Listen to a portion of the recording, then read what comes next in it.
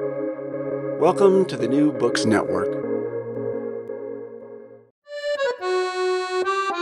Hi, and welcome to the Ideas Roadshow podcast.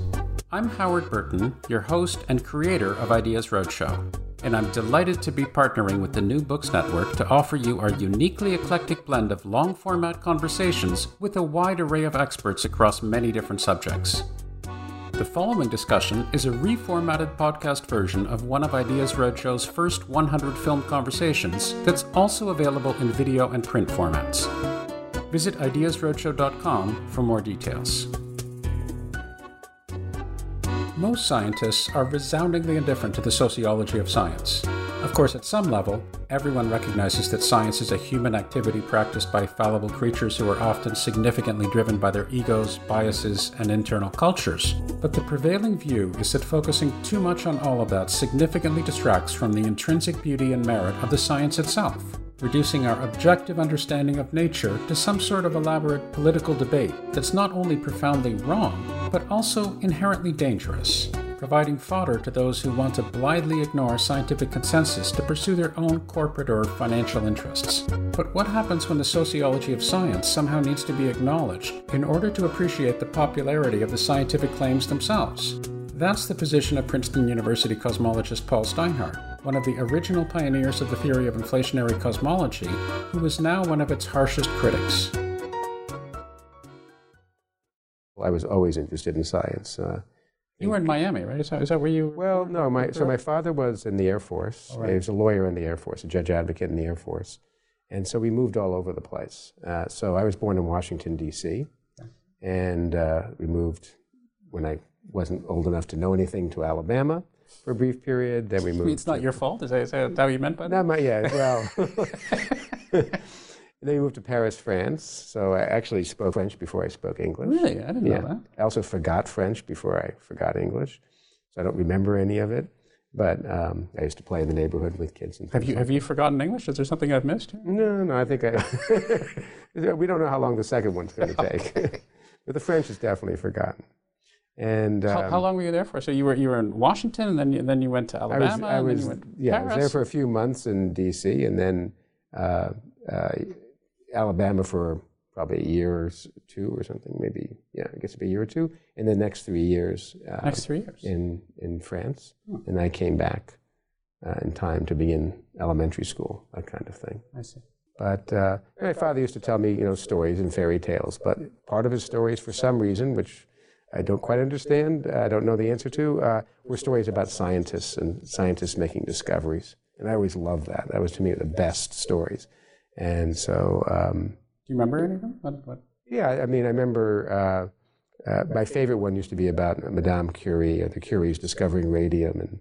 And so he had, an elaborate story about the discovery and how they had to work so hard to find these little traces of material that they were looking for.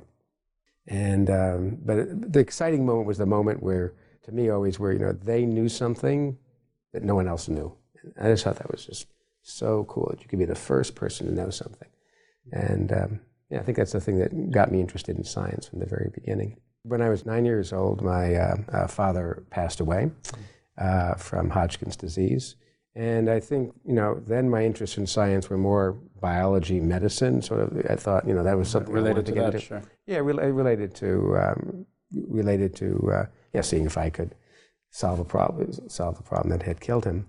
But I was also getting exposed to a lot of mathematics at the time, just because of the school I was in. So after my father died, we moved to Miami, and that's where I stayed through high school. Right. And so it turns out in Miami they have a very progressive education system in that particular county, Dade County, and they had a lot of opportunities for me to take math at an advanced stage, take it at the university, and so. Was there a particular teacher who influenced you, or you remember strongly? There were lots of them. Too many. I would say I really liked school, and I liked all my teachers. So, I could. Shortly after I got to Miami, or I guess it was the second year. I had a teacher, Mrs. Thornburg, who was very interested in math for an elementary school teacher, and so she helped let me sort of accelerate, relative to the class, to study a lot of advanced math. This was also the time of, post-Sputnik, when the math programs were changing in schools. So there was lots of novel educational material in math that you could get your hands on. So you could get exposed to things like set theory and number theory and things like that at a fairly young age. And you were doing this independently or under the encouragement of? Slightly under her encouragement, and then independently, and then I think it was about a year later, I had a chance I was invited to do an original research project in math to present to the National Council of Teachers of Mathematics. They were having a convention in Miami. So they'd chosen, I don't know how they chose the individuals, but they had somehow decided, they said, if you want to do something, if you try to find something you can do research on. So I found a project I wanted to do research on, which was in the area of mathematics. What was it? It involved searching for prime numbers, so algorithms for efficiently searching for prime numbers. So you didn't crack the Riemann hypothesis? Didn't crack, no, it wasn't anything as like that. I'd read a Scientific American article by someone, I'm saying someone, it turned out to be Stanislaw Ulam, or about Stanislaw Ulam, in which he had found algebraic expressions, let's say quadratic polynomials, the sort of polynomials you study in algebra, in which if you substitute integers, they'd give you prime numbers for a certain duration before they suddenly give you something non-prime. And so the question was, could you make longer and longer sets of polynomials that would give you longer and longer sequences? So that's what I was playing with as a child. It was something you could do.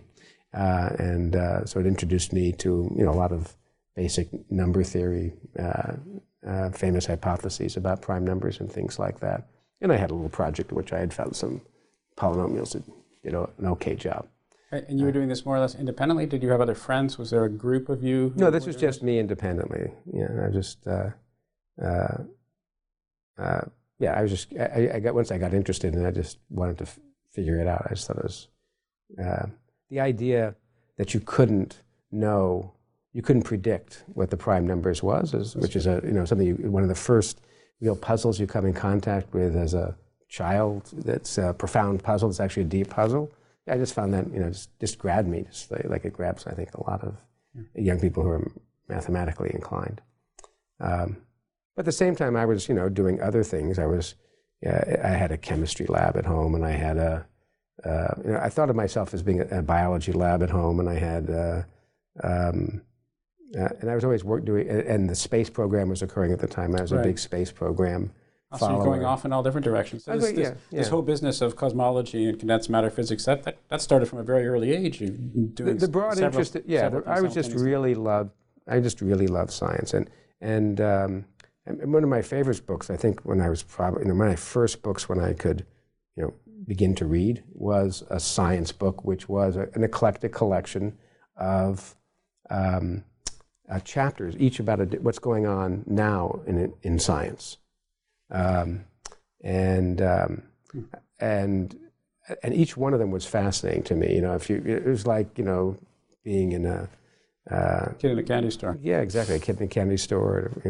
I just felt it was a wonderful playground for things. And what I didn't realize until years later, when I happened to look at it, is that book was actually a collection of vignettes focusing on different scientists at Caltech.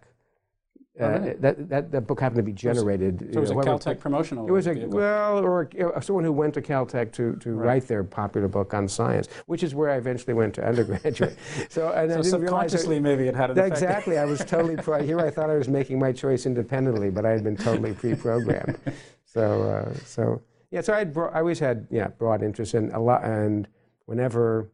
I could get my school work done early enough that I was always doing some sort of project, beyond what was in school, some sort of research project. I liked to feel I was doing research and discovering things. So I liked sort of either in any field to do something where I felt I was discovering something that people didn't know. But I probably wasn't. I know I wasn't doing that, but I was simulating it. At the same time, I was reading about scientists and things like that. So I've always been interested in science. Do you keep reading about scientists? I mean, now that you're actually a very well-respected practicing scientist in many different domains, are you still interested in the history of science, scientific biographies? Do you have time to pursue those interests? Much less so, because I feel that such biographies don't really capture the reality of the story. You know better. Well, they're designed to focus on the individual. Right. And I think of science as much more of a complex interrelationship between individuals and ideas coming out. The reality is much more interesting than the way science is often portrayed. Science is often portrayed as focusing on an individual or a few individuals, and the reality is it's a very complex interaction of ideas bubbling up here, and then suddenly something happens that, you point to that moment as being the moment of discovery, but it wouldn't have happened without all these other interactions. And the reality is much more interesting, and it's not really captured well, I think, in books. So I want to get, obviously, back to you and your work, but just as a diversion, since you brought it up. So why do you think that is? I mean, my sense is that, from what you were saying, histories of science, or these popular histories of science, tend to be more hagiographies. I don't know how you pronounce that word, hagiographies. I've just seen it written. But anyway, this worshipful notion of the scientist as this independent, great discoverer, this Einsteinian figure who sits in his room for 10 years and comes up with these great ideas. Is that part of a mythology that you think society to some extent needs to keep it going? Is it part of the fact that that it makes people feel that it's okay that they are not scientifically literate if they're not scientifically literate, because that's only for those select geniuses who are by themselves in their basement somewhere? What do you think that has to do with? Because listening to you, it seems very compelling, this idea that, well, the reality, as you just described it, the reality is much more interesting and exciting. It's much more collaborative. It's more dynamic. Sorry, there's maybe just pause till that loud noise. And we heard some noise before. Is that going to be the people that were talking outside the hall? Was that being picked up at all? I didn't catch that. Okay, so I don't know what I was in the middle of saying. Something. Why are people focusing on individuals? Exactly, because the reality, as you pointed out, is in my mind much more dynamic, much more interesting, much more compelling as a story. Not to mention the fact that it happens to be true. Yes. Well, I think it's harder to. First of all, I think it's harder to research such a story because you have to then think about many individuals, and they come in and out of the story for brief moments, but maybe make an important contribution. How do you handle that in a story so that it makes any written sense? And it's hard to research because years after the fact, the individual is sort of withdrawn from the. The smaller players have withdrawn, but yet they were essential to the prime to the prime result, and. So it's certainly easier to write it as individual hero worship stories, and maybe to some degree it's easier to digest. I'm not sure about the digestion part. I think we could tolerate a few complicated stories of how things are discovered. Occasionally I've run across books which do that, and some discovery like, let's say if you're talking about the history of the internet or something like that, which is lots of different types of organizations and types of people contributing at different levels. How was Al Gore? Didn't Al Gore come up with that? That's one version of the story, but that's not a very good version of the story compared to the real story, which is much more interesting. So I just think it's probably hard to write and maybe harder to digest, but I don't know that we need it. It's related. It's related to the fact that this hero thing does lead to a lot of, this other phenomenon of prize giving and things like that, which ends up being for individuals. I've always thought it should be for ideas, and then you should fund people who are working on the follow-up to that idea. That would be a real contribution to the science, I think, if you would award things in that way. So that's a great idea. Again, I want to get back to this, but we were just talking off camera about at least tangentially, about some individuals who have been involved in, very tangentially, philanthropic activities related to science and so forth. that doesn't seem to be the way that things are going. There have been some new prizes, but the prizes that I've seen anyway, maybe I haven't been paying sufficient attention, are all given to individual people. And there's nothing wrong with that. One doesn't want to be castigating people who are investing or giving their philanthropic monies toward scientists, heaven forfend. But that would be a great idea. Have you ever talked to any of these rich guys and said, why don't you think about giving a prize about ideas? I haven't. No, you should, really. That's a great idea. Has anything like that ever been done in any other field, in science or anything? Do you know? I don't think so. I think the closest that you get to that, which isn't quite the same thing, is, for example, the Simons Foundation, for example, has been accepting proposals for collaborations to work on certain forefront issues in science. Right. And so that's more like a proposal. It's more like the standard proposal and review process, as opposed to a prize process, which is a little bit different. There's a different flavor to it. And that's what would couple potentially to the media and to public awareness of these issues, because people would say it's this idea, and that would in turn not only hopefully direct people more towards the content, but also move them away from this individual hero worship story. The reality is that it's really something, it's really this complex combination of people, and there were these minor and major players, and you can, and you distribute the money in a way so that the major players would have some discretion of how it would be spent, but the minor players also get to benefit from such a thing, and it's better for the science, and it's better way of representing what we do. But even the Nobel Prizes, which of course are quite different, even they have some apportionment of ratios. Not every time you give a Nobel Prize, it's with three people. It's not always a third, and sometimes it's a quarter, half, and so forth. So, I mean, the idea of having different ratios or different apportionments, it's in and of itself is not completely new. So I wasn't thinking so much of the. I meant more that when you depending upon what the ideas you'd be giving the award to, you have a lot of freedom to apportion the decision making. You say, okay, I'm going to let you guys decide how the young people in this field are going to get supported. No. I know. I was not talking about who the monies go to. I was talking about the idea of the ratios. That's all I'm saying. That's not a new idea. No, that by itself is. So the idea of giving a prize for an idea and then letting on some objective process of who have been the people who have been most formative in the development of the idea, then be in charge of distributing the monies towards younger people who are coming up. You'd have the honor, so the honor would still be there. Right. You'd be the honored one among the honored few. You get the honor, but instead of money that you put in your bank, you have money that you can actually put in the field.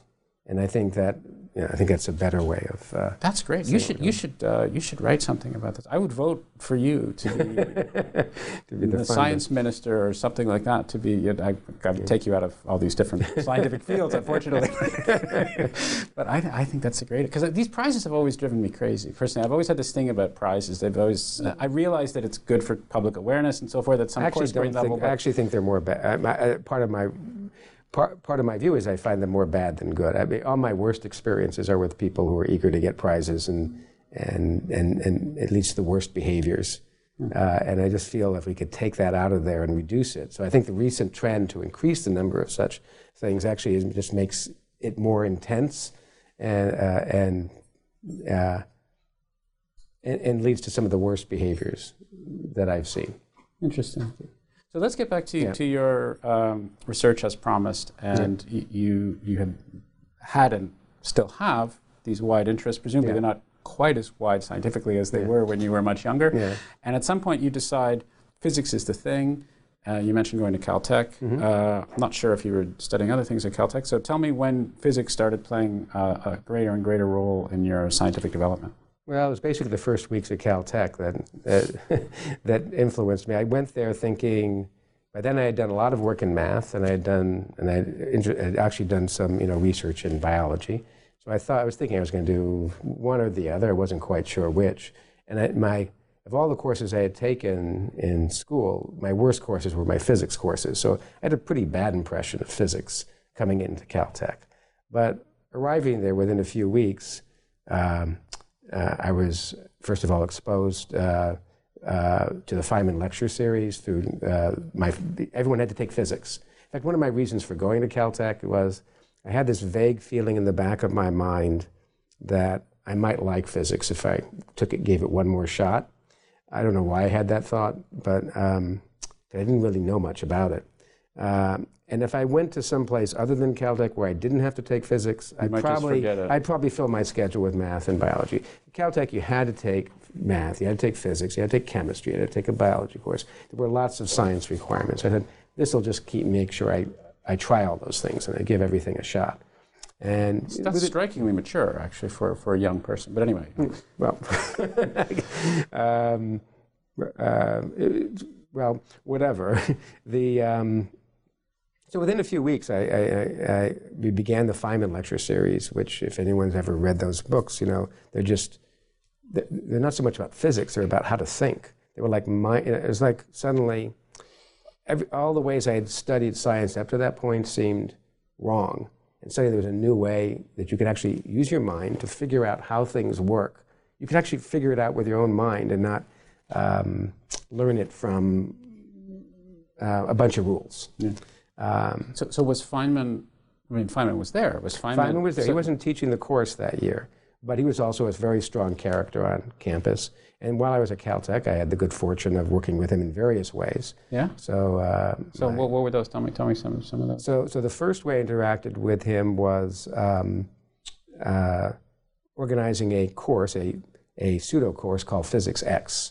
So you were involved in Physics X? Yeah, my roommate and I put together. Well, there may have existed one version a few years before us, but my roommate and I went to Feynman and asked if he'd be willing to put together Physics X, do Physics X. And he agreed, much to our delight, and that was extremely influential. So the idea of Physics X, as you probably know, was that one afternoon in a week he would come and he would talk about whatever science you wanted to talk about. There were various rules about what kinds of questions you weren't allowed to ask. Like what? He didn't want people who were erudite. He wanted people who were curious. So you couldn't come and ask him tell me about the such and such equation.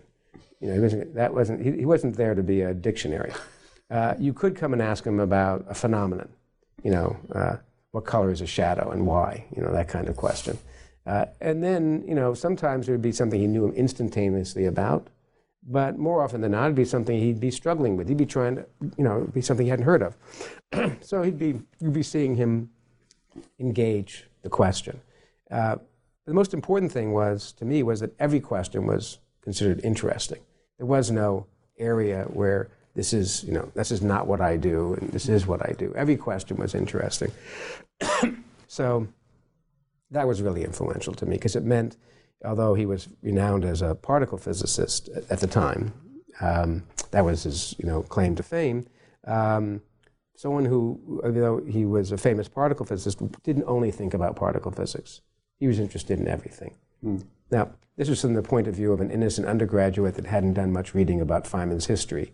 And if I knew about that history, I would have known that he'd had that interest going at the time. I would have known it going back. And of course, since then, after that point, he also, began to work on things like talk about things like quantum computing and got involved in other activities. So it was clear, He was famously broad, just remarkably broad in his interests. Yes. But I hadn't really, as an undergrad, I hadn't seen someone at close, it's one thing to know someone like that from a distance. This is someone in the room with you, who's. But that means they can have even more impact, presumably. Yes. Oh yeah. And then the other fun part of it, Physics X, is every now and then someone would ask a question. And for some reason, he would break out into one of those stories that that later appeared in the books like "Surely You're Joking" and things like that. So I got to hear them, from the horse's mouth, right. Not in some prepared form, but in some not fully prepared form, but in some spontaneous form. Those were always fun too. Did you used to ask questions yourself in Physics X? Did you? Yeah, you must have asked. Yeah, I'd always try to come with some sort of phenomenon or some sort of thing that I was trying to. I would try to. It was like a homework assignment for me to try to come up with something. But you didn't get a chance to ask.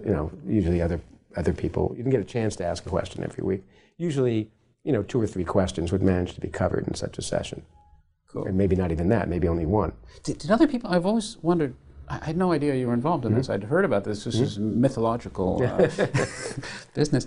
Did that have any effect with other I could imagine that if you're on faculty somewhere, you might think, hey, that's a great idea. I'd like to do that sort of thing as well. But other people copied it? Yeah, it doesn't seem like, it seems like Feynman just did Feynman things and it didn't really spill over into other I think, I mean, other people imitating that style, you mean? No, not so much imitating that style. I mean, having a course like that, or having that course continue, or having other people that would, other faculty members that would say, that's great, I'll come along to that, and I'll participate in that as well. Yeah, no, I think, I think it was unusual. It was his interest in doing it. And the other thing that was odd about it, not only did other faculty volunteer to do that, but the audience was not nearly, I would have said, you would think that should have been a packed room every time, but it wasn't. It was mostly a fairly small group of people. Most, when it first would start each year,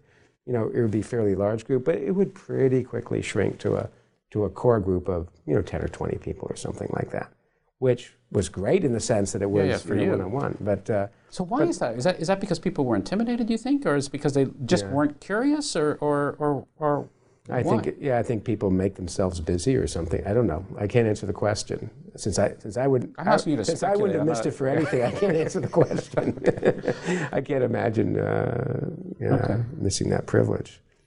So I want to move to inflation, but I should have known about this whole thing with Feynman. You said there were. So that's when I took quantum field theory from him. Oh, really? Yeah. So that was and that was kind of interesting because you wouldn't have recognized it as a quantum field theory course. So he didn't want to talk about Feynman. The stuff typical stuff of a quantum field theory course is Feynman diagrams, and it barely slipped into the course. You wanted to talk about lots of other things. Lots of other things in terms of different ways of looking at it. I remember somewhere there was this whole thing about QED for spinning paper plates or something that he got, and I could never understand what he was talking about. Was it like that, or was it just different stuff? I didn't actually, I'll be honest and say, I didn't get that much out of the course because quantum field theory is already a hard material. It doesn't have a kind of, by now it's kind of been knocked down into sort of there's a certain core material, but at that time it was still, I took quantum field theory course from 3 different people, and no 2 courses were the same. Okay. So his content had a lot of solid state physics in it. So you weren't thinking, and this is 1970s. Not today that wouldn't seem so strange. Sure. But at that time it would seem stranger. Sure. But that was a sign of the way he thought. Right? And so and probably because that was his interest at the time, it was a lot more about that, and the particle physics barely got into it.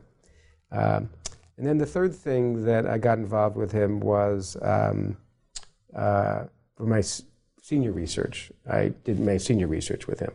So we worked on two problems. One is a problem I had brought, which was about super balls.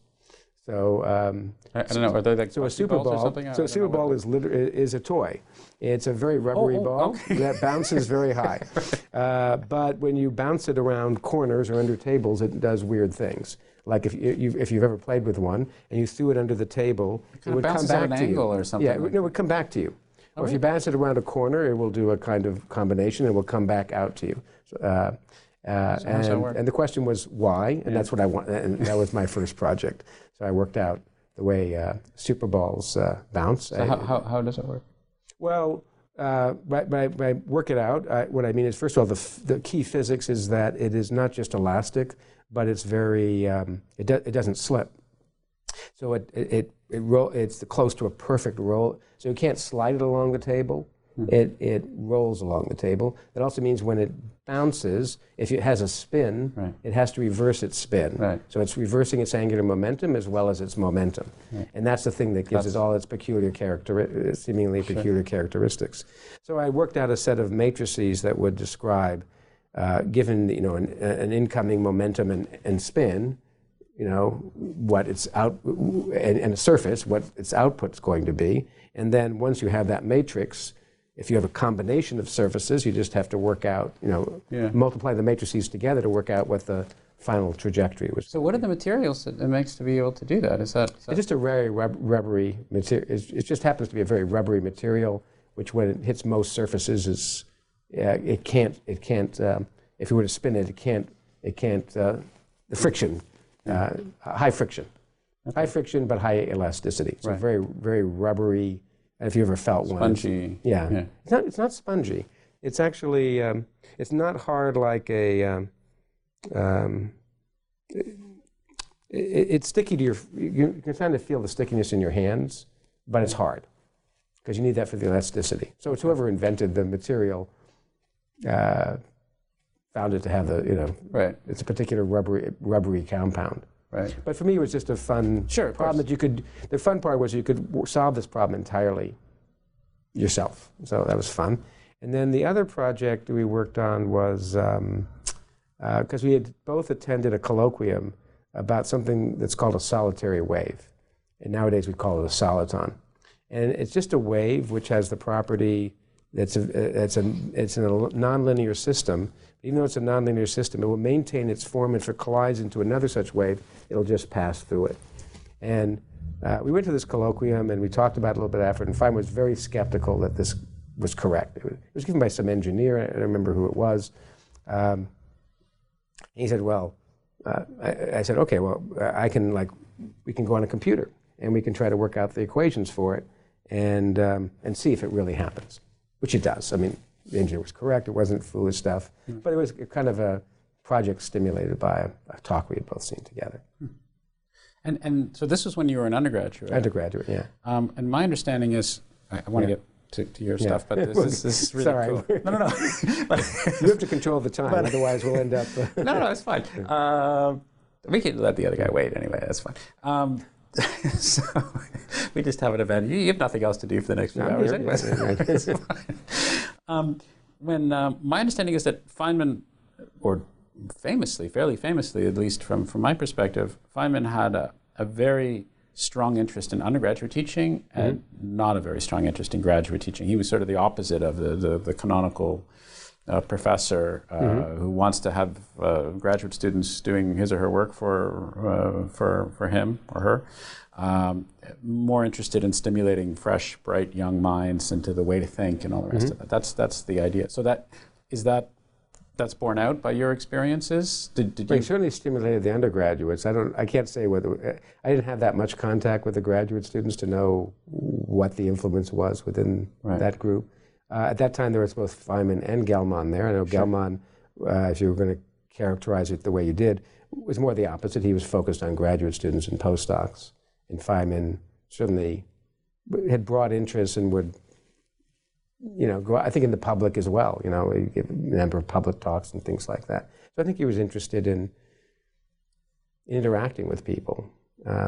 Was it as much fun to see those two go at each other? Did you have the opportunity to see that as much? I never saw the so-called going at each other part. No. Okay.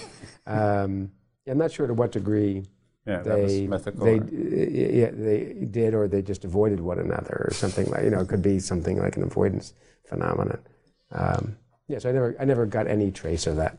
Okay.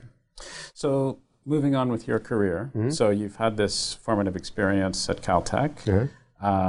And presumably at that point you're starting to, or you've long started thinking, you said after a week or so of being there, you were already sold on the merits of physics and physics research. Right. I didn't know what physics I wanted to do. Right. So I decided to spend every summer doing a different form of physics so that I would then decide from there which one I would choose.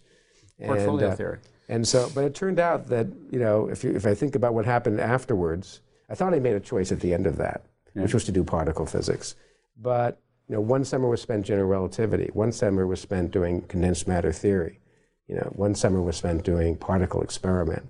None of them have really gone away since then. So in some sense, although I focused as a graduate student, I focused on particle physics for a few years. By the time I finished graduate school, I was really eager to, try some other things. And so all those other things sort of weirdly came back in unexpected ways. It's a difficult question to ask you, but having had some experience in a physics administrative capacity, as you know, you strike me as considerably broader than most. Would that be a fair characterization of you from your perspective, or am I misrepresenting things? I think that's fair. I'm not alone, but there's a, I know I have a number of colleagues at Princeton who've worked in several different areas that are quite different. I think they're just different types of scientific minds, and some of them are in this category where they're always broadly. Well, I guess one way I think about it is some people come to science and end up finding a particular question, a burning question that they want to answer. I want to understand what are the fundamental constituents in nature. I want to understand the fundamental forces. Right. And then others, I put in sort of my category, I'm looking for a really good puzzle where I can discover something. I want to discover something new. I don't care that much, actually, what the field is. I want it to be exciting and a discovery and something new. And that's two very different ways of searching through possible projects to work on. So it took me a while to decide that I was really going to commit myself to that, because there's a lot of pressures to be of the first kind. All the social pressures are to be narrow. All the financial pressures, granting pressures, and things like that are to be narrow. But at some point, I decided, the heck with that. This is who I am. I'm just going to try it my way, and if if that doesn't work, then I probably chose the wrong thing to do. And so, as you're talking, I'm thinking again, not to beat this to death, but that's very Feynman-esque, as I understand. Very much influenced. Now, so my question is, do you think he influenced you, or do you think the reason why you resonated so strongly with him is because you had those predilections right from the very beginning, and it wasn't so much that your character was formed by him, but that's just who you were, and so there was a natural fit? I think it was both, to be honest. I think there was a natural resonance because I already had the broad interests, but it sort of reawakened it in me, so I thought, you have this view as a student, I've got to figure out what to choose. Yeah. And then suddenly with Feynman, I realized, no, I don't have to choose. Physics can be applied to anything, That was the real powerful message, was that if you have the mind of a physicist, there's no subject that you can't explore. And if you discover something interesting, it doesn't make a difference if it's about a piece of dust or a star. It still can be really important and really interesting if it's the right thing. So I think it was both those things. That certainly had a profound influence. And of course, he still had interest in biology as well, which he maintained throughout his year. Have you maintained? I'm almost ready to go into inflation. Yeah. Have you maintained some of your broader interest in science writ large, in the biological sciences, and I don't know, maybe aspects of, I was going to say geophysics, but of course there are direct links there to some of the things that you're doing, well, let's just say the biological sciences, maybe aspects of chemistry or these sorts of things. Well, I guess I'd say that if you're in the second type of scientist where you're looking for something to work on that would be an interesting discovery, I think of myself as being an intellectual predator. I am, always having my ears open and sort of quietly thinking about various things in broad sets of fields. And most of those things never see the light of day because they don't get anywhere. But yeah, there's no boundaries to it's science, but there's no boundaries to the kinds of science I'm interested in. But you want to hear about the things if it turns out to work out. Yeah. So let's talk about inflation. Okay. And I know we're missing a bunch of stuff because but otherwise we would be here all afternoon. That's right. I was going to say, you have to control the clock. Right. So tell me about how you got interested in the ideas of inflation right from the beginning, because you were one of the people who was right there when the theory was mooted to begin with, and you became excited by it. And tell me about how it's evolved and your thoughts have evolved in the process. Okay. Well, so first of all, after explaining to you that I had broad interests, I have to confess that up until I was a postdoc at Harvard, cosmology was not something I had ever paid any attention to. It's partly because as a physicist, as I was moving into physics, well, before physics, it just wasn't an area which had somehow attracted me. And when I moved into physics in those years, cosmology didn't have a great reputation as a science. It was, considered, borderline. It was often described as borderline metaphysics or physics or things like, Sometimes more than borderline. Sometimes more than borderline. And in those days, actually the situation was better than that because the microwave background had been discovered and a lot of work was being done at the time on nucleosynthesis, but somehow that didn't filter down to me. So it's just an area I just didn't pay attention to. And when I took general relativity, it happened to be taught by a mathematical physicist who didn't teach the cosmology part of it, he just taught the general relativity part of it. So I really knew nothing about it. I knew a lot of particle physics by the time I was a postdoc. That was what my PhD was in, and rather abstract questions in quantum field theory, grand unified theories, this kind of thing. I had redeveloped my interest in condensed matter physics, so I was beginning to work on some projects there. But cosmology I hadn't touched on.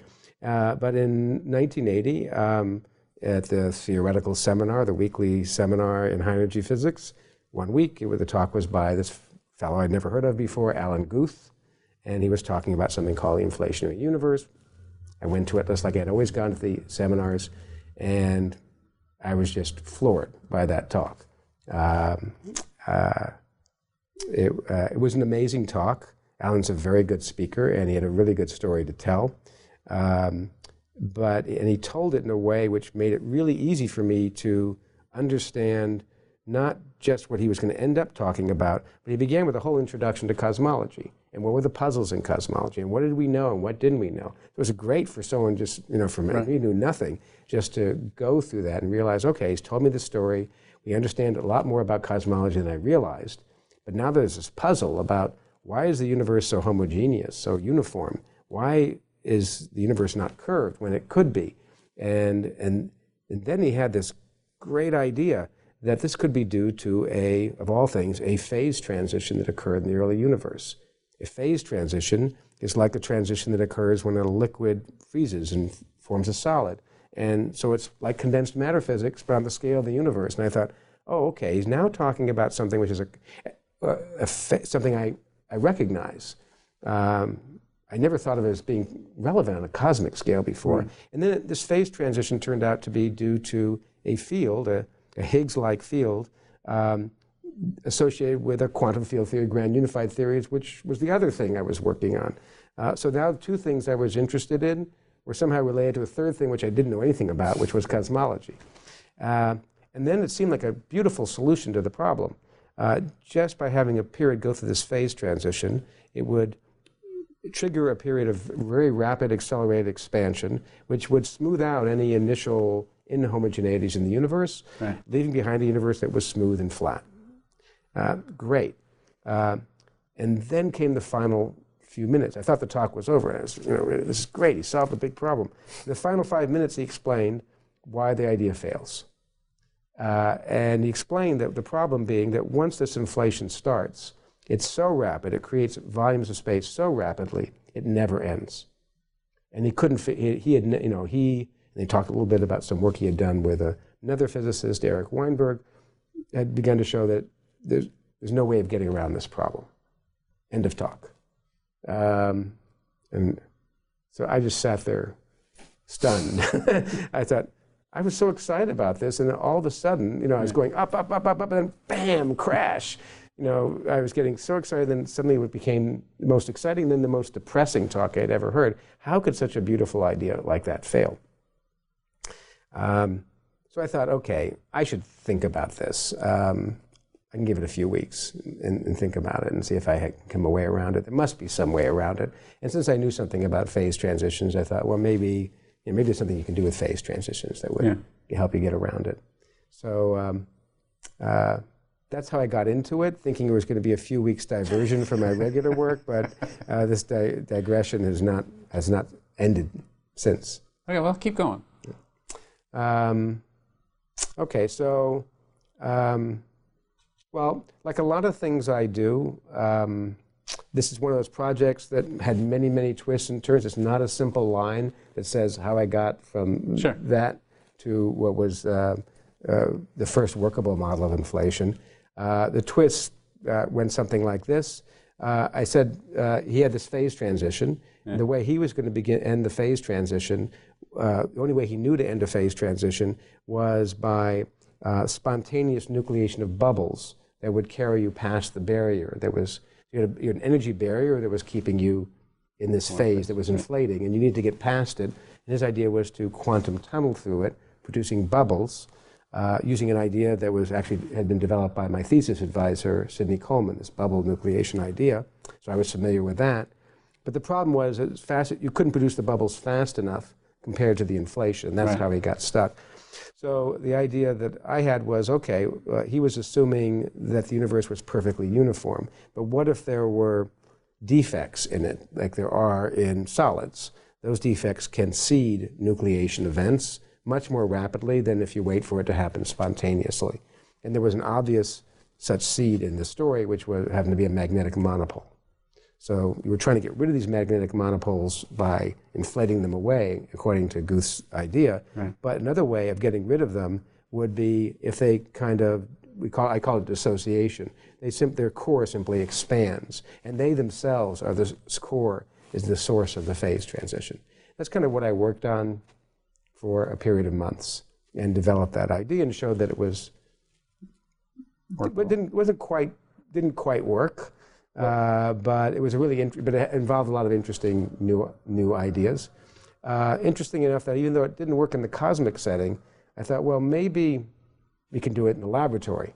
So in the laboratory, the analog of a monopole is what's called a vortex, like a vortex in a superconductor. Mm-hmm. So could you find dissociation of vortices in a superconductor, or maybe dissociation of vortices in a superfluid? So I began to look for examples. And I found an interesting system, the helium-3, helium-4 mix, which turned out to be a nice candidate. But more importantly, it turned out that it had a very unusual phase transition type, which I had never heard of before, called a spinodal decomposition.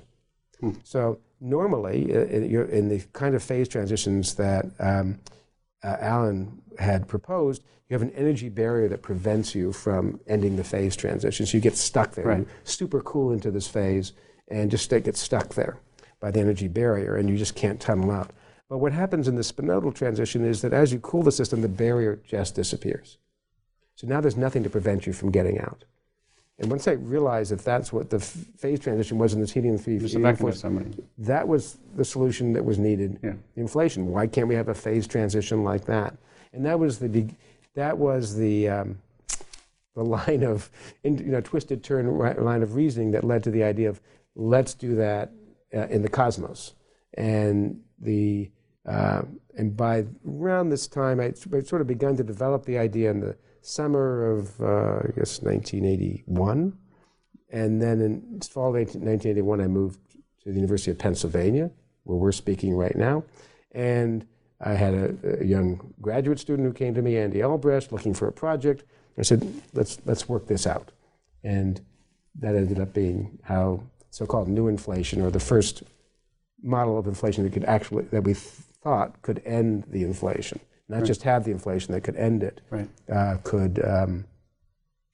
how that idea was born. And what was the reaction to other members of the field, your colleagues and others, as these developments occurred? What was there skepticism originally? Was there widespread embracement of these ideas? How did that play out? I think Alan was a very effective communicator. I think many people were excited by his idea and I don't think I'm the only one that might have had the reaction that I did. So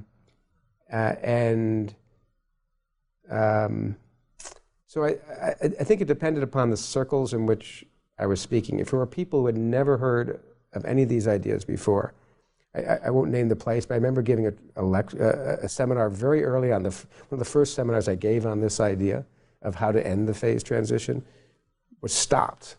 It's the first time I'd ever heard or seen of a talk being stopped after about 2/3 of it. 2/3. Because I think although they gave me some excuse, someone has to come into the room or something, I was convinced they thought I was a complete nut, talking about this stuff. But can you just tell me where? We'll edit it out or something like that afterwards. But in major institutions, that people found it immediately very interesting, but there were immediately, but also it wasn't a complete idea.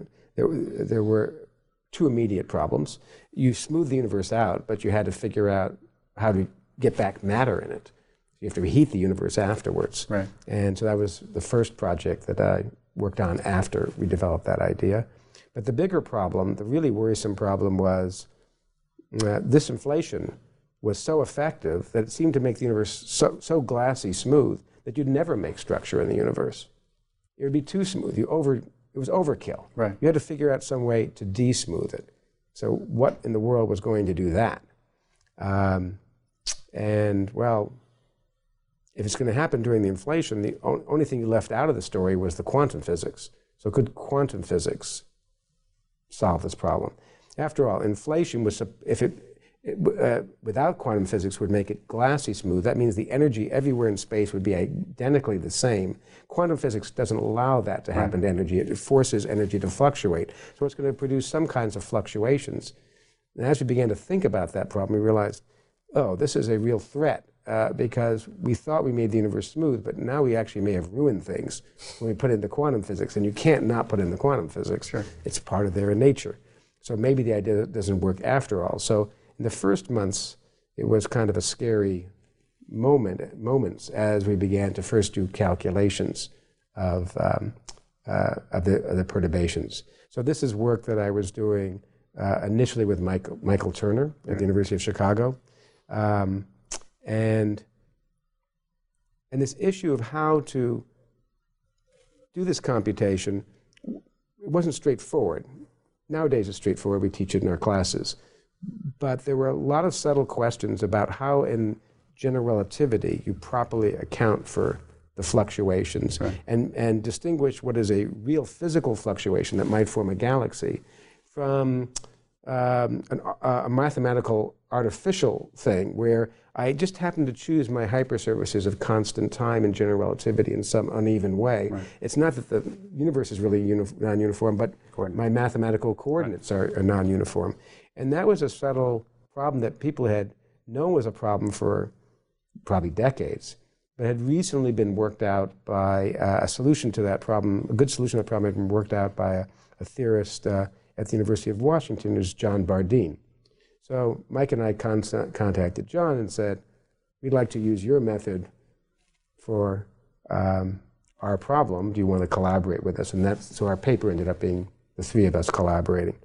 By this time, I had mentioned this issue to Alan, and he began to do his own little calculation. And it turned out Stephen Hawking was doing his own little approach, and Alexei Starobinsky was doing his own little approach. And about a year or so earlier, Slava Mukhanov and Chibisov had done a sort of calculation, although it was subject to some of these issues that wasn't not using a trustworthy method, but they had thought about this idea. So it wasn't just one of us. It turned out there were a bunch of us.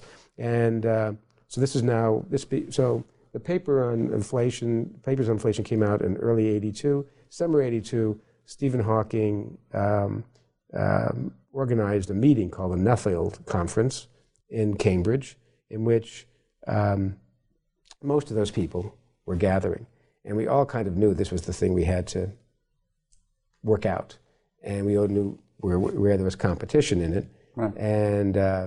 And all of us came to the meeting with a kind of rough answer, and the answers were different.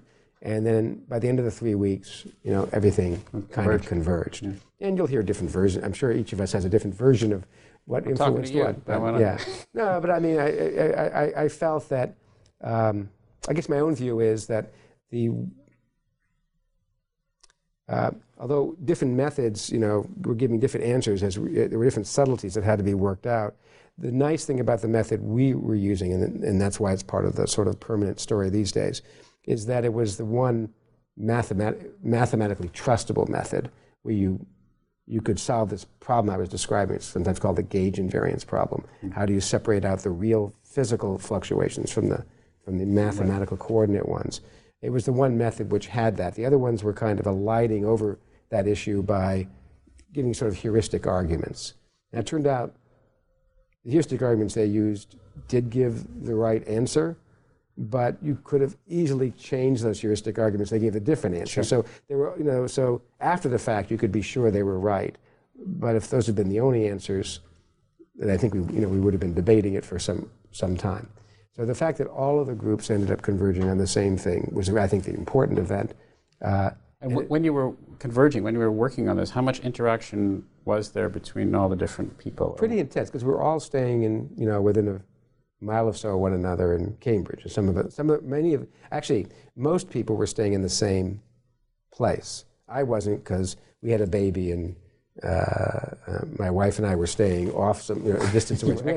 We always had to walk in sometime to catch up with the rest of the group. But it was like an intense, 24 hours for 3 weeks kind of intense session, at the end of which it was beautiful to see that the answers agreed. And that was when the subject really took off, because no one had thought about Alan had never thought about the quantum fluctuations when he originally proposed the idea.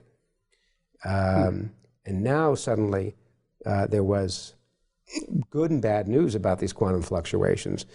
Good news was they were scale invariant, which that is to say that if you think of the fluctuations as a combination of waves of different wavelength, the amplitude of the waves that you were summing were more or less the same, approximately the same from wave to wave. Not perfectly so, but approximately so. Right. And that turned out to be something which theorists had speculated 10 years earlier, just based on looking at the sky, might be the kind of input you need to explain the sky, the distribution of galaxies we observe in the sky. And so now it comes out as a consequence. So now it came out as a consequence. Good news. Bad news, the amplitude of those waves was way too big to be consistent with what we observe.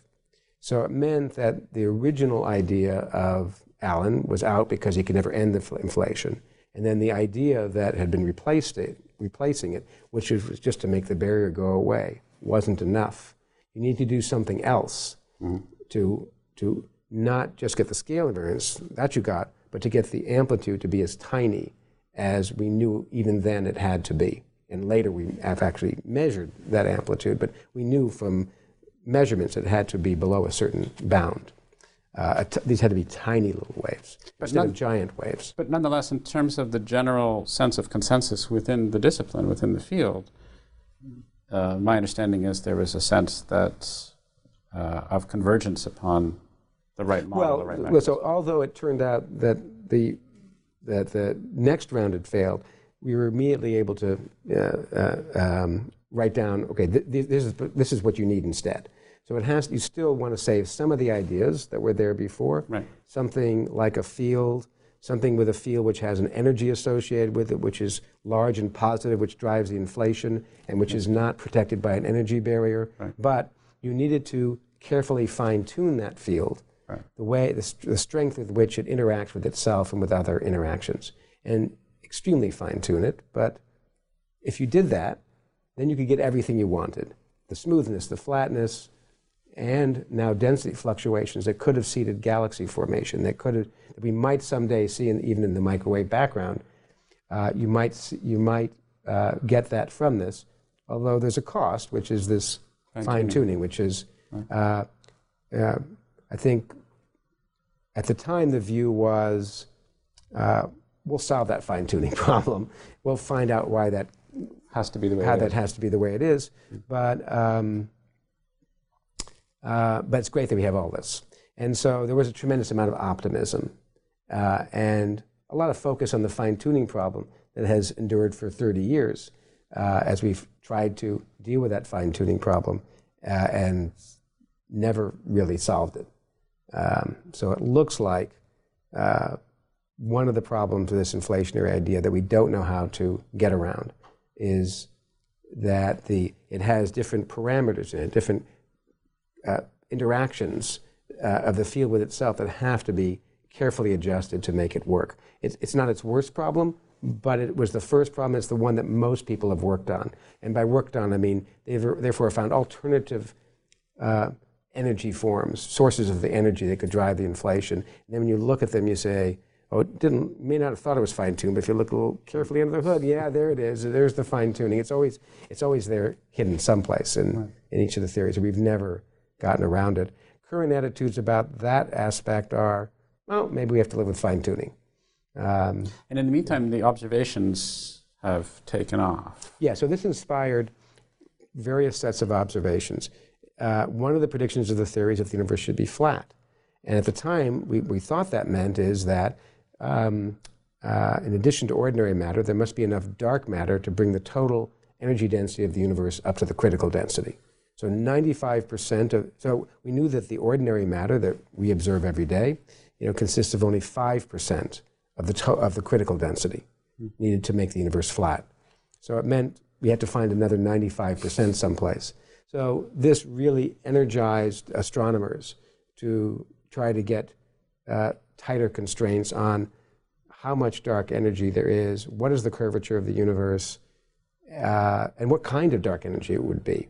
Would it be something which is very light relativistic particles like neutrinos, or something very massive and weakly interacting, or are there possibilities? So it spawned this whole industry, which had already, in the astronomy community, had somewhat of a fledgling start. They already had found some evidence for dark matter, Sure. but they didn't really have a good handle on how much. And it took another 20 years. This was like way back in the... This is early 1980s, so it took about 20 years to settle that how much issue.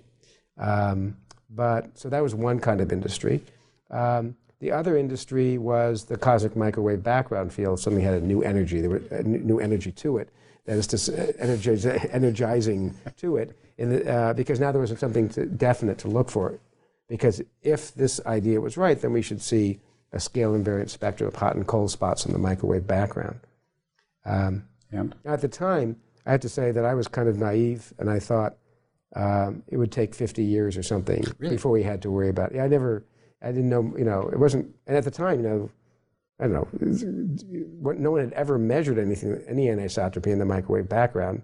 No one had an idea how long it would take. Yeah. At least I wasn't, remember, I'm coming from the particle physics field. I'm not interacting with people in the cosmic microwave background field, which was a small, fledgling, little isolated field of its own then. Right.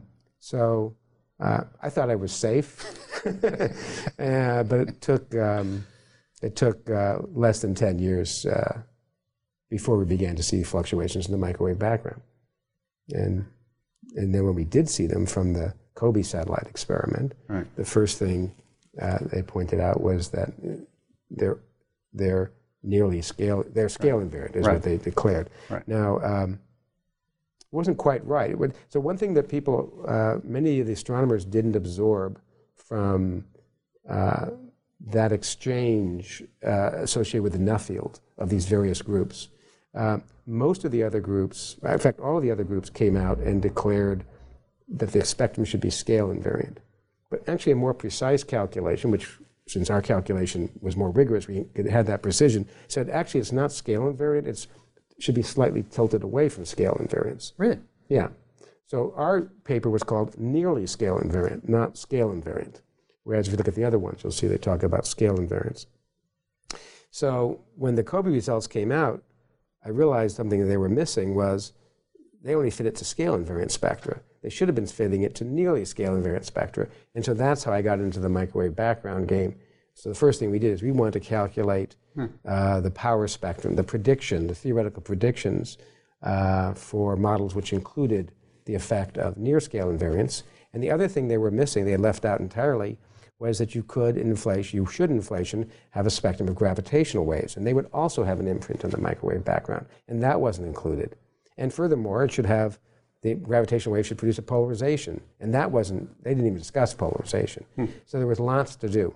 So, after COBE, sort of my focus turned to, for the next few years, on the microwave background and how you would, look for this evidence of scale invariance, tilt, gravitational waves.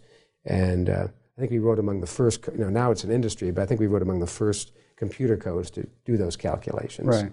And to point out the degree to which you can and cannot measure things. So what were your conclusions?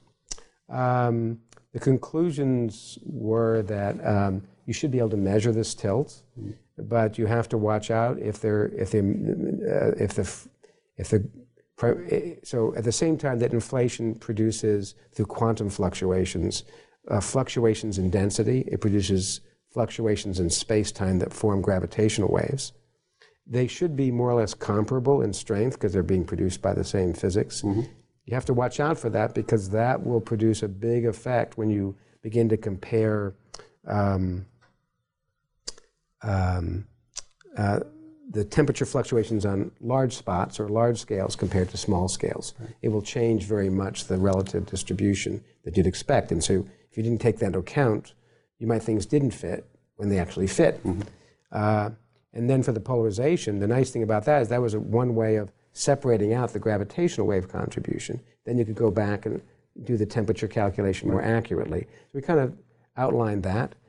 We also pointed out that there were some degrees of freedom that were more difficult to separate in the microwave background because some features, like when you look at the distribution of hot spots and cold spots on different scales, some of those things didn't just depend upon one parameter, let's say the amount of ordinary matter, but it might also depend on the amount of dark matter, or it might depend on other features, like the tilt. Right. And so some things, so we were trying to sort of turn this into a program of how do you use the microwave background, what can you learn from the microwave background, either individually about different cosmic features, or maybe it's just combinations of them. Right. And if it's just combinations, what other data could you bring in to separate this degeneracy? Right. So those are the kinds of things we were doing, which then became a big industry in the field for the next, even up to the present. It continues. Right. And while this is going on, up until more and more recently, your thoughts on inflation as a principle, standard inflationary cosmology, are moving in what direction? What other concerns do you have? You were alluding to something a little bit before. Well, okay, so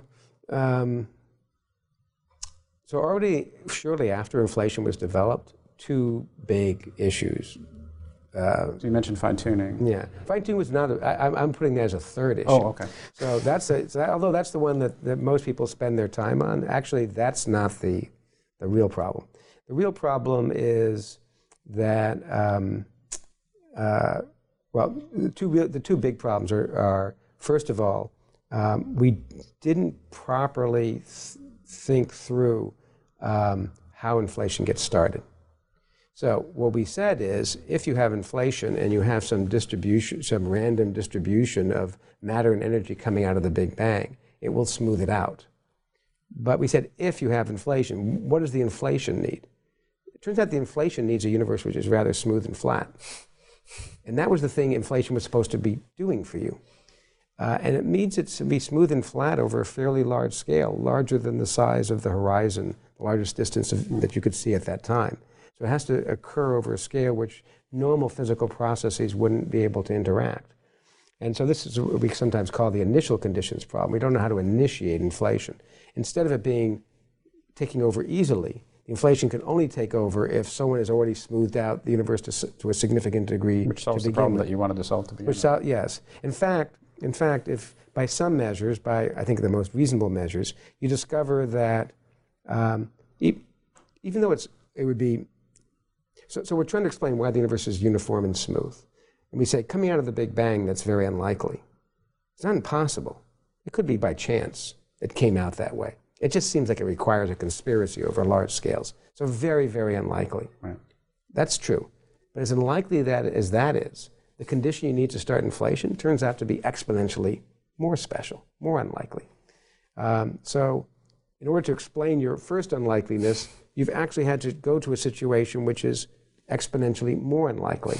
And that was first pointed out by Penrose using a very clever but sort of subtle argument. And then over the decades, other arguments have been developed. Wasn't it 10 to the Google or something? Wasn't it something crazy? I like to describe it as the worst prediction. You're trying to explain why we are the way we are, and following this line of reasoning line of argument, this statistical measure he proposed, which turns out to agree with other ways of doing the estimate, you end up saying that we're only likely in the part of 1 part in 10 to the googol or less.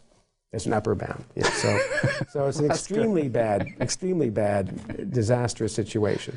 So that's the initial conditions problem. Right. Now, suppose you take the point of view that some physicists say today, they say, but we don't understand the initial conditions, harumph. Maybe something in quantum gravity solves them. Well, my first reaction to that is to say, if you really have such a thing, then you really don't need inflation because you just solved the problem. Right. But I'll give you the harumph. Now you have to run into the next problem. I let the inflation get started. I managed to get it started. And we thought, through the ideas that Linde and Albrecht and I had introduced, we had figured out how to get it to end. But we were wrong. We misunderstood the quantum physics part of the story. We assumed that this phase transition would occur when we first calculated the rate at which the phase transition that would end inflation would end. We ignored quantum physics.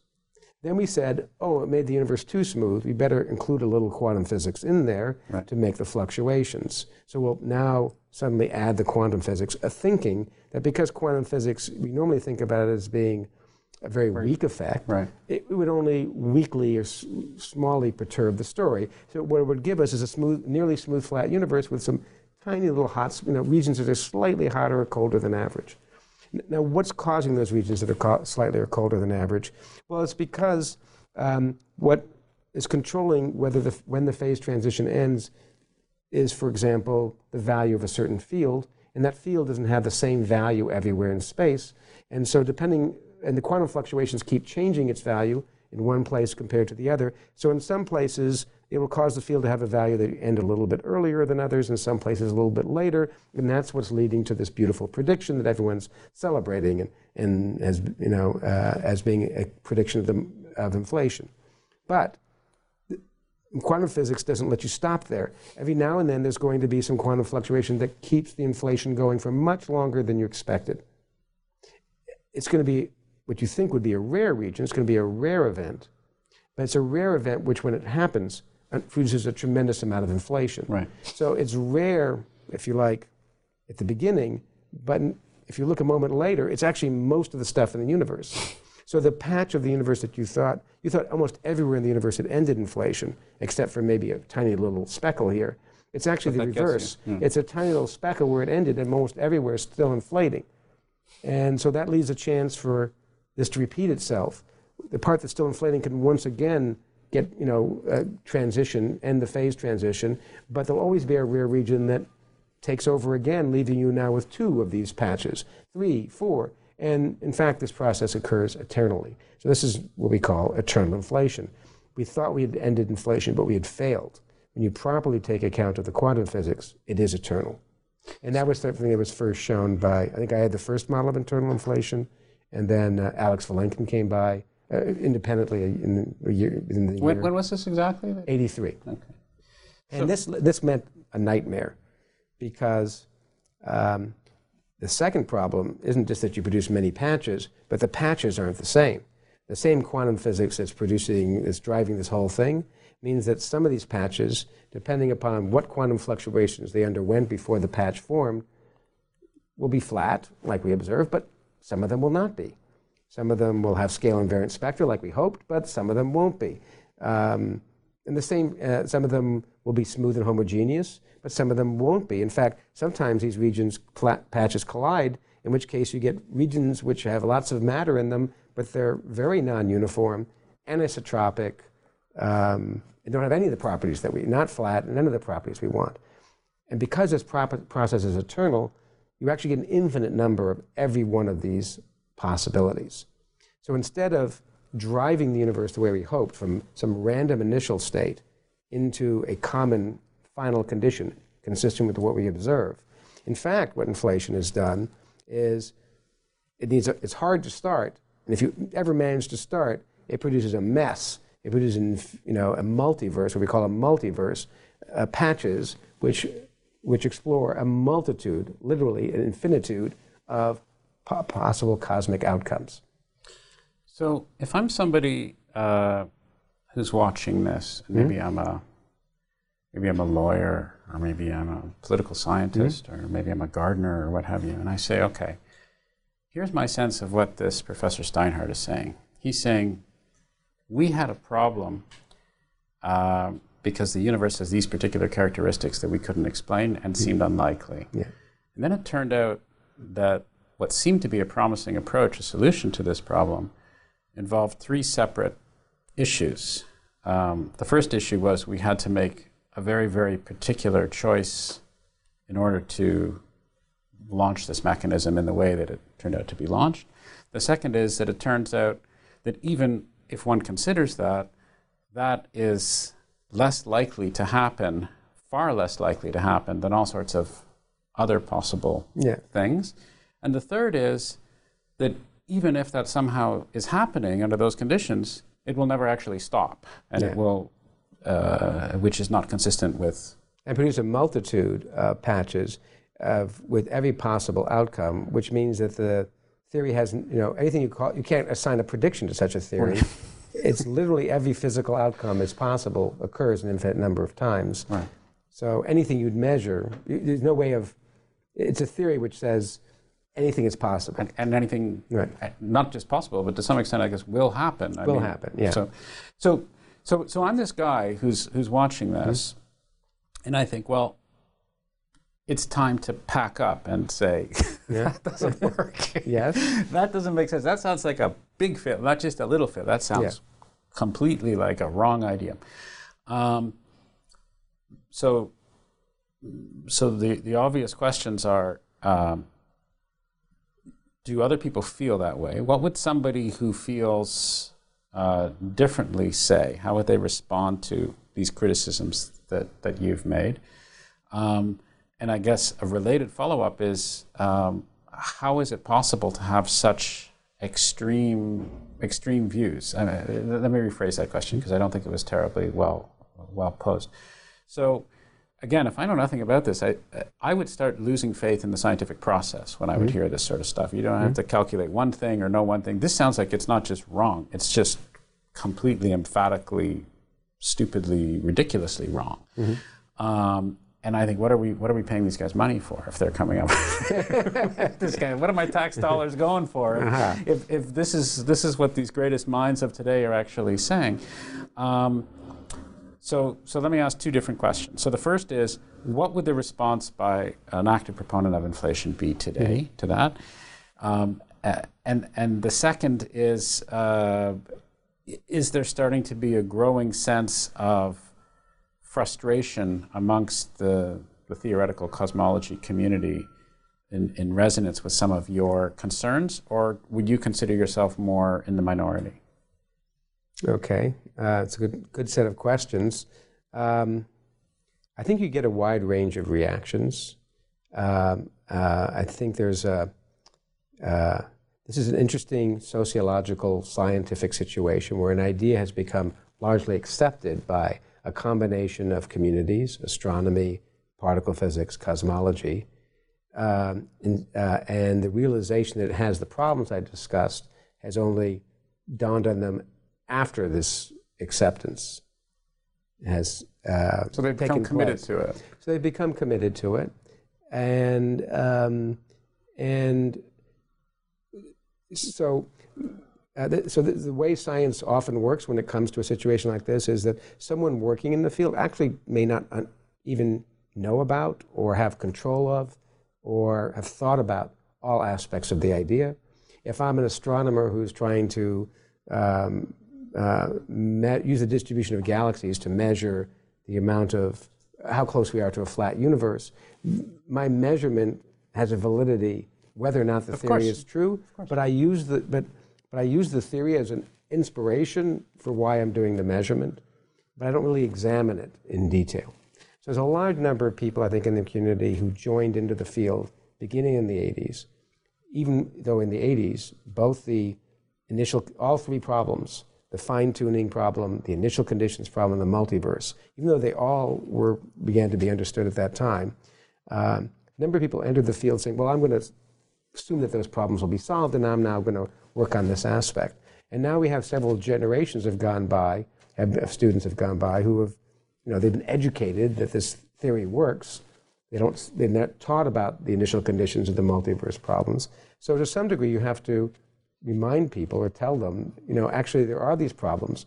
It's not now that they've been around for a few years. So I think in the early years, I think many people, including myself, I was naive about it too, thought, these are problems, but we'll work those out. We managed to get past the other ones, we'll manage to work these out. So I think in the early years, that was a reasonable point of view. But I think what happened over the course of the 30 years is that every attempt to solve those problems has just failed, and it's failed in a way that makes it clear the problem is much worse than you thought. So for example, let's take the multiverse problem. Many people thought, it's true that it produces an infinite amount of everything in the multiverse. Everyone agrees. So they don't argue about whether it produces a multiverse. Well, I should say most don't argue whether it produces a multiverse, but they'll say, well, I'll now add a new rule to my story, which will tell me which patches of universe count more than others. How do I weigh the different amounts of universe, different patches of universe that come out of the multiverse to decide which one is more probable? So it'd be like if I gave you a bag of coins of dimes and nickels, and you could calculate which one is. You could, as long as it's a finite bag, you could say definitively whether there's more than one or the other, right. And you could do various spot tests by taking samplings to say which is more likely than the other. But you'd have to have a rule as to how you would do it. So they added, they would add a rule, a so-called measure rule or measure principle they hoped would resolve this problem.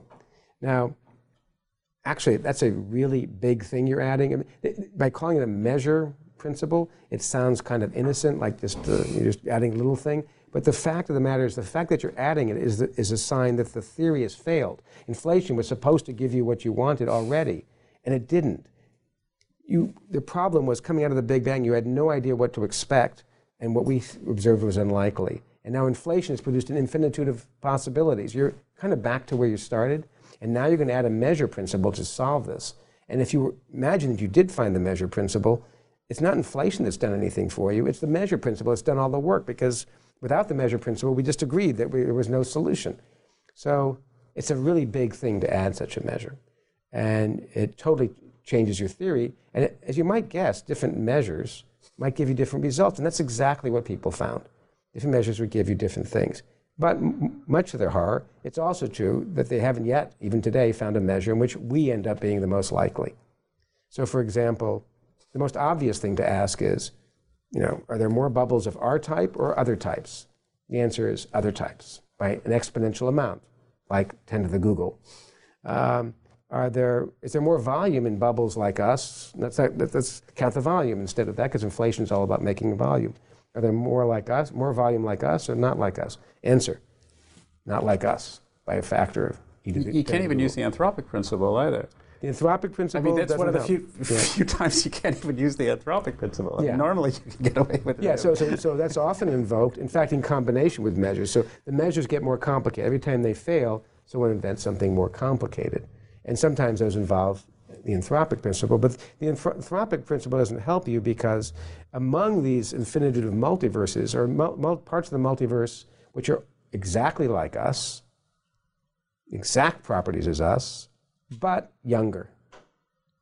And they're exponentially more probable than we are. So imagine bubbles or patches which are just a second younger than us. I think we could have existed a second ago if all the properties were the same. But what if I told you, but there's exponentially, like e to the 50, or 10 to the 50 times of more patches like that than like us, then it's really hard to explain why we're as old as we are. And there I've separated out all the bubbles that aren't like us. I didn't even count those. Even the ones that are like us, but just a little bit younger, are more probable. And the reason is because as time goes on, you're inflating more and more, you're producing more and more volume, and that leaves room to produce more patches. So the later you wait to produce your patch, the more room there is to produce such patches, the more of them you produce. So younger patches, ones produced recently, are always more likely than older patches. And we're an old patch. We're 13.7 billion years old. And so one that's 13.6 billion years old turns out to be hugely more probable than we are. Okay, so I'm going to bring back my skeptical gardener again, listening to this. So my skeptical gardener is saying, okay, it seems to me there are two possibilities going on here. One is that if I talk to another scientist who's working in this field, they'll tell me Steinhardt's wrong, he's crazy, he's got his figures wrong, he's got his numbers wrong, he's got his calculations wrong, he's got his science wrong, he's got his principles wrong, it's all wrong. Used to be a good scientist, no longer, he's all wrong. He's over the hill, he's done, he's finished, he's wrong. And this is why. And they'll show me a bunch of calculations and show, no, what he's saying. Or they'll say, yeah, okay, he's right, what he's saying, but we'll get around that eventually. I think they'll be in that second. I think most of them would be in that second category. So most of the people who work, who would describe themselves as cosmologists, actually don't work on those problems. But I think they would say, the idea seems so sweet, much like the attitude I had, the idea of inflation seems so sweet that it's got to be right, and so we think those problems will eventually be solved. But they haven't tried to attack them, and they haven't followed the attacks. But logically, those problems... It's only a fairly small community that has struggled with this problem, a fairly small number of people out of all the people who work on things, who have followed them. And so I think it's... So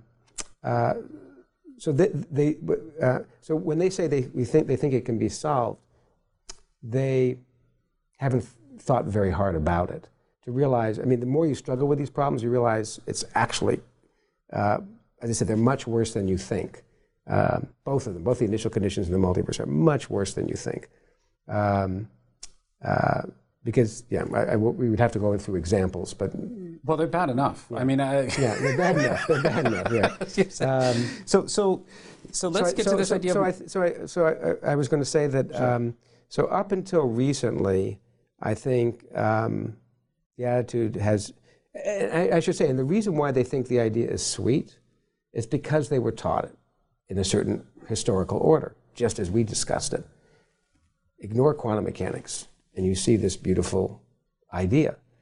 But when you add the quantum mechanics and add it properly, then the thing takes off in some direction you didn't expect. And they're so and they like that first story so much. It's such a simple story. Stretch things fast and they become smooth. They can't get over the fact that quantum fluctuations can take over the universe and produce this multiverse out of it. In certain communities, I know, I find this especially when I'm in Europe, I've had this discussion in certain parts of Europe where I'll say, well, what do you think about the multiverse problem? And they say, I don't think about it. And I say, well, how can you not think about it? You're doing all these calculations and you're saying there's a prediction of an inflationary model, but your model produces a multiverse, and so it doesn't produce the prediction you said. It actually produces that, plus an infinite number of other possibilities, and you can't tell me which one's more probable. And they'll just say, but I don't like to think about the multiverse. I don't believe it's true. And I say, well, what do you mean? Which part of it don't you believe it's true? Because the input, the calculations you're using, general relativity and quantum mechanics and quantum field theory, are the very same things you actually are using to get the part of the story you wanted. And you're going to have to explain to me how suddenly other parts, other implications of that very same physics can be excluded. What about, are you changing the general relativity? No. Are you changing the quantum mechanics? No. Are you changing the quantum field theory? No. So why do you have a right to say that you just excluded? So there's kind of a denial. And the answer is, they just a reiteration, we don't think about it. We just don't think about it. Somehow I think there must be something wrong with that whole multiverse idea. And there might be something wrong with, I actually think there might be something wrong with the way we often describe the multiverse as patches of stuff. That may not be right, but the answer might be much worse than that when you do the full quantum mechanical calculation. Okay, so not surprisingly, faced with this situation, you've started thinking about other approaches. Yeah. So that's, you have to. That's what you got to. That's what a theorist has to do. You've certainly convinced me, and I'm sure you've convinced. You're a persuasive fellow, but I'm sure you've convinced the skeptical gardener and maybe even a skeptical lawyer, although it's hard to know what lawyers think. So let's talk a little bit about some of those alternative ideas, or at least your alternative idea, and I'd like to, so tell me about some of that first, and then we'll okay. I did want to mention one other thought, though, because since we're talking about the thinking as inflation. So something has happened recently, which I think is at least which has had at least a jarring effect on people's idea about inflation. Yeah. So in March of last year, there was this announcement by the BICEP2 team that they had discovered a polarization signal, which they assigned to as being due to primordial gravitational waves consistent with what you'd get from inflation. Now, I just explained that the multiverse produces an infinitude of possibilities. In spite of that fact, people declared that as announcement as proof of inflation. In fact, some even declared it as proof of the multiverse. Which is an odd phrasing. I'm talking about the leaders in the field. Leading proponents who said peculiar sentences like, in the multiverse, I wouldn't have really expected to see those gravitational waves. So it's great that we were lucky enough to be in the patch that has them. Which, again, an interesting construct. Yeah, interesting. I would have thought that you could just declare anything that you see as evidence of the multiverse. Well, that is, yes. Well, okay, so then there's a question. Yeah, so you could. So actually, a more extreme version of that question is there anything you could observe that would tell you that inflation is wrong? Right. And again, with the leading proponents of the field, many of the leading proponents, the way they answer that question is to say no, that inflation is so flexible that no test or combination of tests can possibly disprove it, and it has 3 degrees of flexibility. Remember, there's those initial conditions I was allowed to fiddle with, there was those parameters I was allowed to fiddle with, and there's a multiverse I'm allowed to fiddle with. So it's super flexible. And to which my reaction is one of, okay, doesn't that mean you concede? And the answer is no. This is what's wrong with that idea? So we kind of have a philosophical difference here. And I would have said a theory which is not testable, is not scientific, is not empirically testable, is not scientific. You can't eliminate. And they would say, no, through the test, we'll just figure out which of the inflations and parts of the multiverse we happen to be in.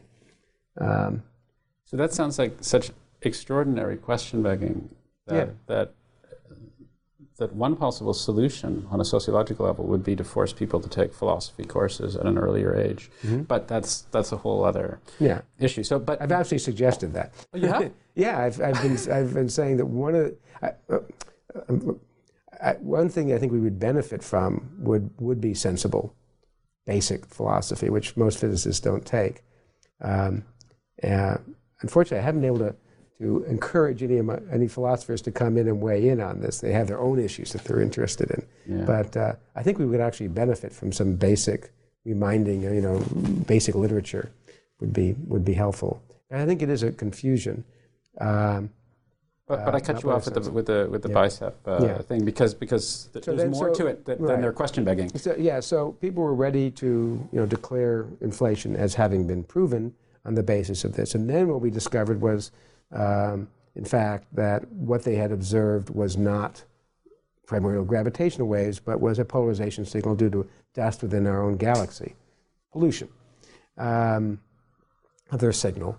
And so then you would think, okay, if you just declared victory on the basis of the discovery of them, doesn't that mean you have to declare defeat on the fact that you didn't see them? And then the immediate response of the proponents was, no.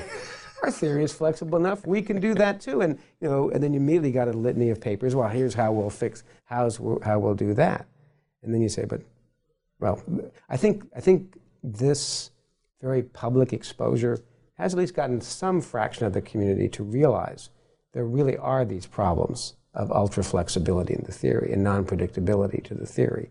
What fractions? When you say some fractions. I can't judge it because we don't vote. No. Yeah. But I just want to get a sense from you. I mean, you're in the community. I'm not looking for a hard and fast rule. I guess I've been to a number of meetings in which proponents have tried to sell hard that inflation is still in good shape. And occasionally there are things, these things we do in conferences where people take votes. and who believes inflation is proven, or who believes inflation is the only idea. And I think if you had asked that question in March of last year, almost everybody would have raised their hands if they believed in inflation. I think now, at least in my latest experiences, just in those anecdotal experiences, you see actually people don't raise their hand. There's a lot more, except for a few proponents. So I think that means that people are at least rethinking the issue.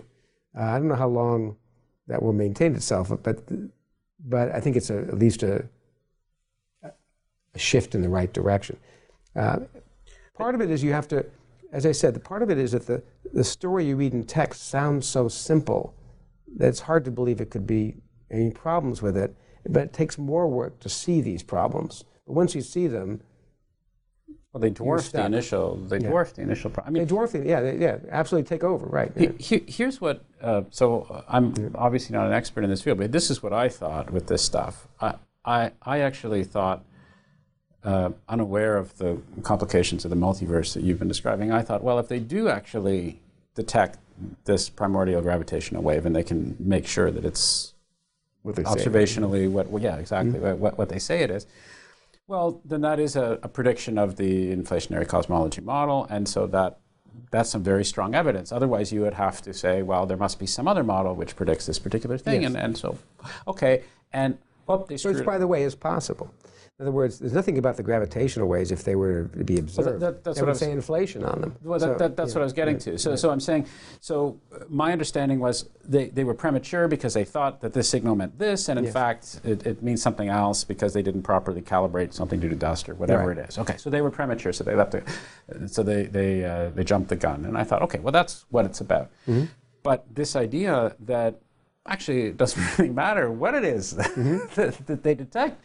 They can justify it one way or the other if they have that at some level. It seems to me, from what you're saying, that a clear evidence of something which can be construed as primordial gravitational waves can be used to justify inflation just as much as a non-detection of these particular things. They've already decided that. They've already written the papers that say things like that. They've already written papers which celebrate the fact that in my favorite model, I can adjust a parameter and get any answer that might be observed by experiment. To which my response is, yeah, that's terrible. That's not a good situation. That's a very unhealthy situation. But yeah, this is a mood of a certain fraction of the community which is very heavily emotionally invested in the inflationary idea.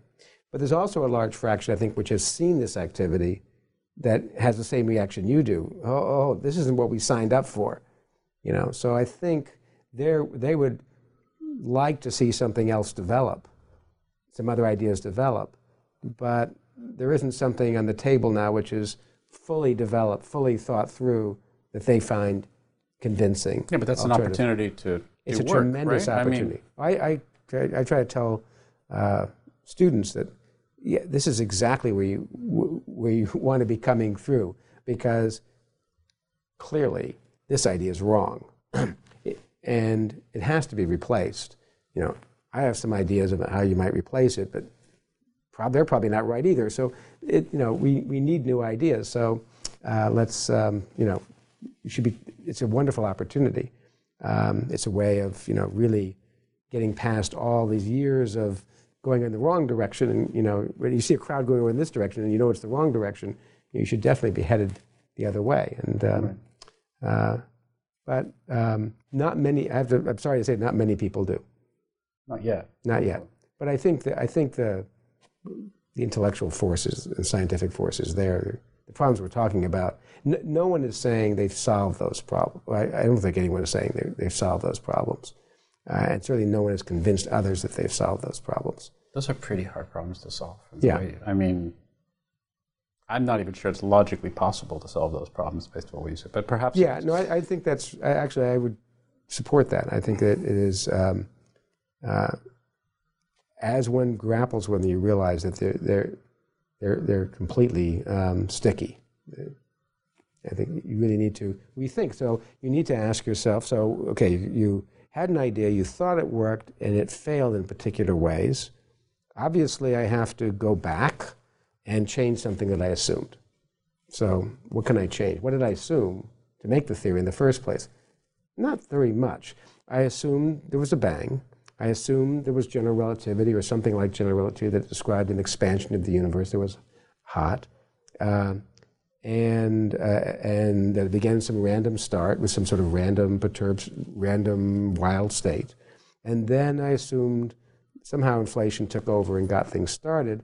But that whole line of thinking has now failed because the inflation needs its own special start and because it produces the multiverse. So what do I need to do next? Well, what can I change? I have to have gravity. So how about the idea of the bang being a beginning? And so what if the bang were a bounce?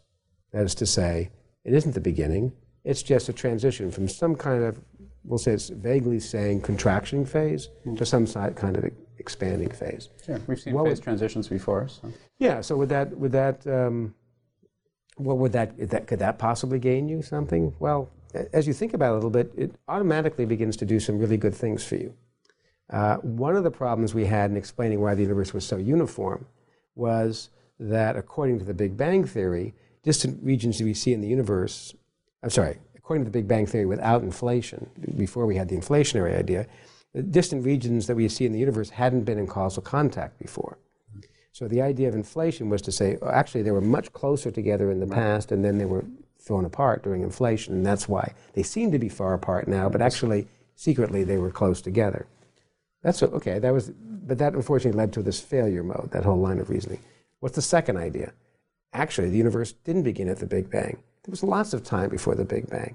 Give me more time. There's plenty of time for regions to come in contact. So you immediately get around the contact problem. Another thing you immediately get around is the flatness problem. How was inflating solving the flatness problem? It was solving it by not setting it to zero, but by suppressing it by a huge amount, by this super stretching. And then after inflation ended, it begins to grow again, but you suppressed it so much that even today it's immeasurably small. That was the concept there. Right. Well, it turns out if the universe is contracting, that automatically flattens the universe. If it's slowly contracting, in one way, you can see that in various ways. Since we're not going to write equations on the board, I'll just say, let's think about what the original flatness problem was. The original flatness problem was if you began from a Big Bang and were slowly expanding, not inflating, but we're slowly expanding, the universe became more and more curved. And so today, why shouldn't you see a very curved universe? That was the flatness problem. Right. Okay, now roll that film backwards. A universe which is very, very curved is slowly contracting, and it becomes flatter and flatter. Mm. So the same physics that's doing the curving on the way out does the flattening on the way and the contraction in. So as long as I have enough contraction, then after the bang, it's only been a certain amount of time since the bounce. We used to call it the bang, but now you want to think it was a bounce. It just hasn't expanded enough yet for the curvature to be visible. That would solve that problem. So just by changing that idea, you immediately solve two of the problems that inflation was designed to solve. You also open up the time domain so that one of the conditions was the initial conditions problem. And now you can imagine a very large universe, which is very classical, in which quantum physics isn't very important, in which you could have set those initial conditions. So I haven't given any specifics here. I'm just saying... Just principles. Just as you begin to think of it, you're a theorist thinking about this idea. I wish I had been intelligent enough to think about it this way in the first place, but I came around eventually to think about it this way. You realize that you immediately gain something just by replacing a bang with a bounce. Okay, now you have to do a lot more in this theory. You want to explain a lot of details. Right. Why is it not just flat, but why is it smooth? Why is it so isotropic? How do you get those density fluctuations? But you can fill in that blank, and probably in more than one way, with a sequence of events that would have occurred during this period. Different models, different mechanisms. But you have the basic picture, a revised picture and principles that avoids the essential pitfalls, obviously. Right. So I think I'm going to have to, we have somebody waiting, as you know. As you know. But that's a shame. Fortunately, I will have the opportunity to talk to you tomorrow when we were going to talk about another one of your interests, and we still are. Okay. But I'm just threatening you now that I want to. I want to pick up where we left off today. I want to talk not just about your particular approach in the ekpyrotic universe and so forth, but I want to talk about what you were just alluding to, which is a spectrum of possible different ways of looking at these things. And I want to thank you ever so much for your time. Thanks. Sure. That was great. Thank you very much. I hope you enjoyed this reformatted podcast. As mentioned at the outset, this conversation is also available both as an individual ebook and as part of the ebook and paperback Conversations about Astrophysics and Cosmology, along with separate discussions with Justin Curry, Rocky Cole, Roger Penrose, and Scott Tremaine. Those interested in more information about Ideas Roadshow are directed to ideasroadshow.com, while those who are curious about me and other projects I'm involved in are recommended to visit howardburton.com. Thanks very much for listening, and I hope you'll tune into another Ideas Roadshow podcast on the New Books Network soon. We release a new one each Wednesday.